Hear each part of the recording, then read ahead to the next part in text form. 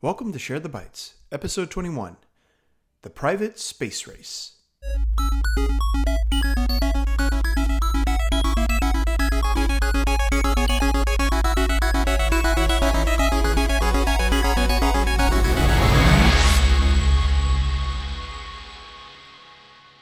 Hello, Grant. Welcome back, Ian. Hope you're staying nice and cool these days. We're trying. There's craziness going on in the world. What is going on? I don't know, but I think we need a little bit of a distraction here, and I think we got a pretty good topic to discuss tonight. Being Bay Area natives, we're ducking not only the coronavirus pandemic, but now we got all these forest fires and things and the smoke here in the Bay Area. Yeah, so staying indoors, staying safe, and I hope everybody else out there is doing the same and doing well. So thank you for joining us, and tonight we are going to talk about space once again. But more importantly, we're talking about the private space race. It's getting interesting. Very much so. So our last conversation about space was how Linux was being used in the Crew Dragon module, and the Crew Dragon module was built by a private space company. SpaceX. Yay! But they're not the only game in town. It's amazing how many companies are out there that some I've heard of, some I haven't. I know. So tonight we're going to discuss, what got all this started, where they come from, and what they're doing. So I think probably the best way to start is, why did they all suddenly jump into the private space race? Why do they want to go into space? Well, there's money to be made, I think. That's part of the reason, certainly. But also, Elon Musk likes to talk about the future of humanity and how we need to hedge our bets and colonize another planet just in case we get hit by a big rock. Yeah. But certainly he and others aren't just going to do it on a whim. They need a little bit of encouragement, and that encouragement came from what was called the Ansari X Prize. It did, yeah. That was quite a project a while ago that had this pot of money out there to encourage companies to innovate and to compete, and some wonderful efforts were made to get into orbit and back safely. Yeah. And I think... what it started with is, with the X Prizes, they're always done to try to encourage innovation. Yes. And when they say the word prize, there's a monetary value. And granted, I don't think a lot of these companies are in it for the prize itself. It doesn't hurt, I'm sure, to offset costs. Yeah, but that is your encouragement. So what it was is a $10 million prize for the first company to launch people into suborbital flight. Suborbital, yes. Yeah. In a reusable vehicle. Right. And I believe it was in a 2-week time frame. I think that was the goal. Yeah, I remember a time frame. I don't remember the details. The article that we have linked in our show notes has a very nice article describing it even better than we can remember. Yes. Yeah, so quite a few folks and companies out there, they built it, they were going for it, but ultimately it was won by Burt Bertrand and his, the White Knight and Spaceship One crew vehicles. And what this was basically a sophisticated airplane that had a smaller, basically, I don't know what you want to call it, a rocket or a spaceship module, but the airplane took this module, it dropped it from a high altitude, and then the module engaged its rocket engines to get to that altitude to reach suborbital flight. So it got a piggyback ride. Yeah. So that was that happened. When was it? 2000. That was a while ago now. 2006, maybe even earlier than that. Yeah, I think that was the first prize that they offered, the Ansari X Prize by the X Prize Foundation. Yeah. Created in 1996. Let's see. The prize was won October 4th, 2004. 2004. Okay. And it's come a long way from there. So, when they won that prize, people didn't just say, okay, we're done. Let's move on to the next greatest thing. We should talk to Jono. He was working with the X Prize Foundation for a while. That's right. Yes. I almost forgot about that. Yeah, you're right. So, yeah. So what happened was with these Spaceship One and the White Knight with Burt Bertrand's company, it was wasn't taken over, but Richard Branson, the founder of Virgin. Everybody knows Virgin Records, Virgin Airlines. He's done a whole bunch of different products. Well, he invested in it and he created Virgin Galactic, and I believe their spaceport is based out of New Mexico, and they're using what's called the Spaceship Two or White Knight 2 to create a whole fleet of suborbital vehicles for space tourism. Yeah. It used to be you had to pay millions and millions of dollars to the Russians, like our friend did for Ubuntu. He did the whole thing with the Russians to go up to the Soyuz space capsule. Yeah. So so now we have Virgin Galactic, and what we talked about in our previous episodes, we have Elon Musk's SpaceX, and that one is working with a NASA service contract, but part of that contract is they can use the rockets that they have designed for private use as well, meaning it's not just the government that can use them. So they got their investment through government funding and sponsorship, as well as whatever funding that they get as well. So they can create space tourism there. So that's creating this whole idea of we've got rockets, we've got hybrid airplanes. So we're talking suborbital, we're talking crew transport vehicles, launch vehicles, all sorts of type of vehicles with different companies. So yeah, in parallel to what the private efforts have been doing in order to supply all these capabilities, it was sponsored by NASA. So a lot of the contracts that these companies have are from NASA funding, and they were unable to, since the shuttles were retired, unable to get their astronauts and cargo up with their own. They didn't have a launch capability, and so they were relying on the Russians.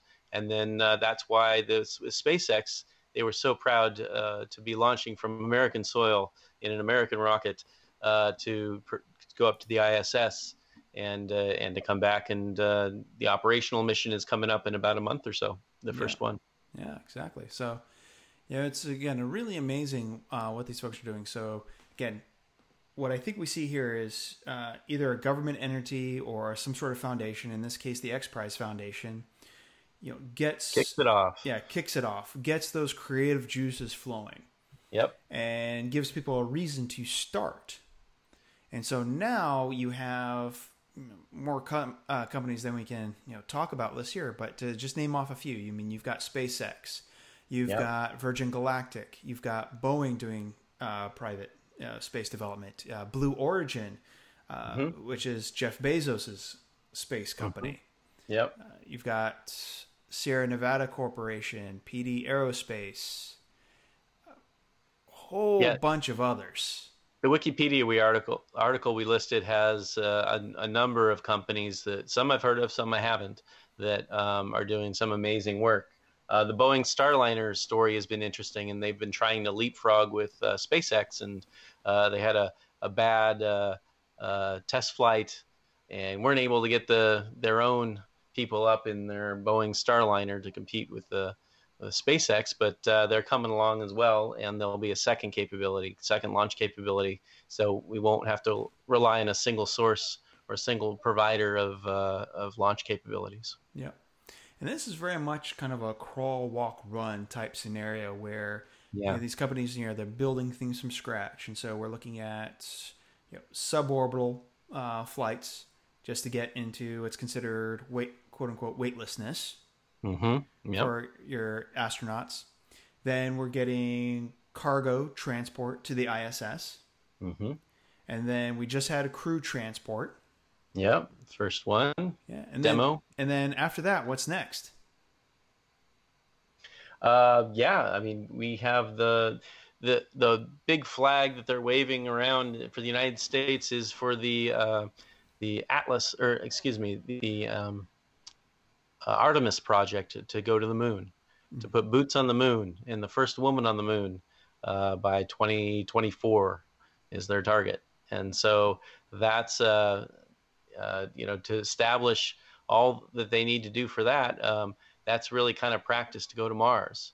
So it's from a NASA perspective, they're looking ahead, and like you said, taking steps one step at a time to head in that direction. Mm-hmm. Yeah, and then we're looking at right now just working with NASA and Russia and a few other countries, but some of the privatization we're seeing right now is the launch of things like the Starlink satellites. Yes. Mm-hmm. Yeah. And then eventually people want to get into the realm of space tourism, and right. That's the whole goal of companies like Virgin Galactic. Mm-hmm. Yeah, Mark Shuttleworth, was able to pay for his own ticket, but most people can't afford that. So to democratize that experience, I think will be amazing for humanity, because there are only a handful of people. I think it's on the order of 20 that have been able to look back at the Earth and to even many of them experience the overview effect, which they talk about how they look down at this thin line of atmosphere on top of this big blue marble, and it really changes them. Yeah, the nice planet we call home. That's it. It's when you look at it in context from outside of home, there's a whole new appreciation these astronauts talk about quite a bit when they come back. Yeah. And this whole drive, they even came up with a new frame to talk about it, and they're calling it New Space. Mm-hmm. Yeah. It emphasizes the relative modernity of private spaceflight efforts, huh? Yep. Because, before this, it was just governments. They were the only ones, with enough money and the capability to even build something to go into space. The technology was so advanced, and it was so cutting edge research wise. Yeah. And cost prohibitive. Exactly. They were the ones that funded this original research in order to do these first missions. Now that the technology is advancing so quickly, capabilities are increasing very much, and more people are getting involved in the game because they can. Yeah. And these government scientists, again, we use NASA as the example. Again, they're sharing their knowledge and their experience with these private companies. Yeah. The scientific research community is interesting in how it's shaping up to, the ISS has been now up for 20 years. They just celebrated their 20th anniversary doing fundamental research on the ISS. JAXA, the Japanese space program, has been involved. The Canadians have had some astronauts up there. The European Space Agency, they're involved. And there are other missions actually that are going up as well from other countries. The United Arab Emirates is launching their first space missions. Mm-hmm. China has their Mars missions going on, and so hopefully they'll be sharing their research as much as we do. But every country is competing for some of this notoriety and this fame, and hopefully sharing all that scientific research, because it benefits everyone when they do. Yeah. So, and then we're not just seeing the creation of a new industry, we're also seeing creation of new technologies as well. Yeah. Are you talking about the ion thrust engines? I am indeed. Yeah, that's exciting because they don't have to fly up all that solid or liquid propellant, that rocket fuel, the ion thrust engines that are very new, and they've been used in the NASA mission to go to the asteroid that they're about to land on.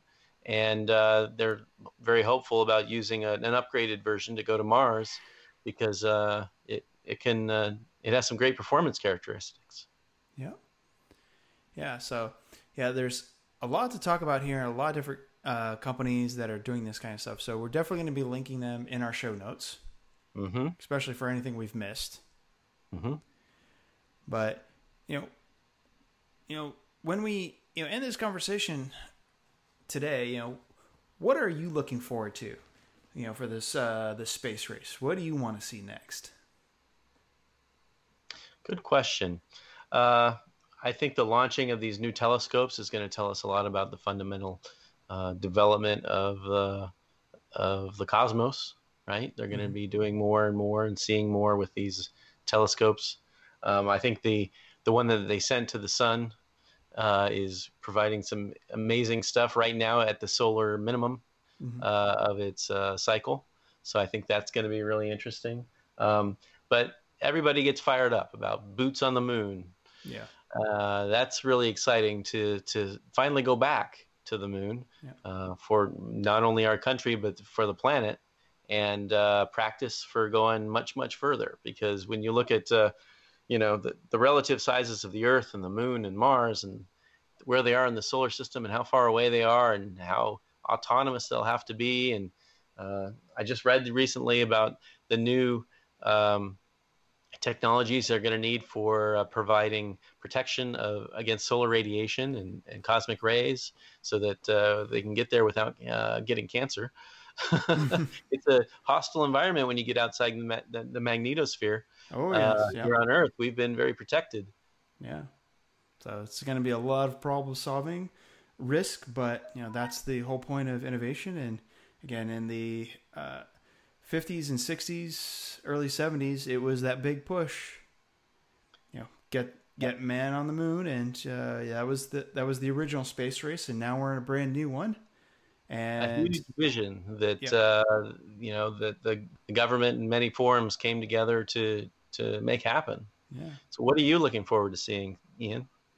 I'm looking forward to seeing the opportunities it brings to folks, not just the we're talking about new industries being created. So we're talking about new jobs. We're talking about new technology and new research that can happen, and people being able to test ideas out that they never had the opportunity before because they didn't either have the means or the capability. But like you said, when you can democratize something as difficult as space travel, then you'll pick up a lot more interest. You'll pick up a lot more people willing to experiment. Excitement, absolutely. A big goal, way out there that's worthy of effort. Yes. And when somebody can try something they have never done before, that's something new that they can take back and share with the rest of the world. And that's what I'm hoping for, is we share what we learn, we share these capabilities, and again, we live on this delicate blue marble. And if we can all see it for how wonderful it is, then hopefully we can also take better care of it, because this is our home. Yeah. As we look for exoplanets, we find that we are more unique than we thought, and they're finding a lot of them now. There's announcements all the time. Yeah, and that's a great conversation for another day. Yeah. So we've covered a lot of ground, and we have a lot of links. We're excited about this. It's very inspiring. It's a big audacious goal for humanity to go to another planet again. Not just the ISS, but to step beyond and to see what comes next. So I'm excited to see how it goes. Yeah, me too. So, until next time, then, take care, Grant. Thanks, Ian. All right, and thanks everybody for listening. Talk to you soon. Bye. Bye.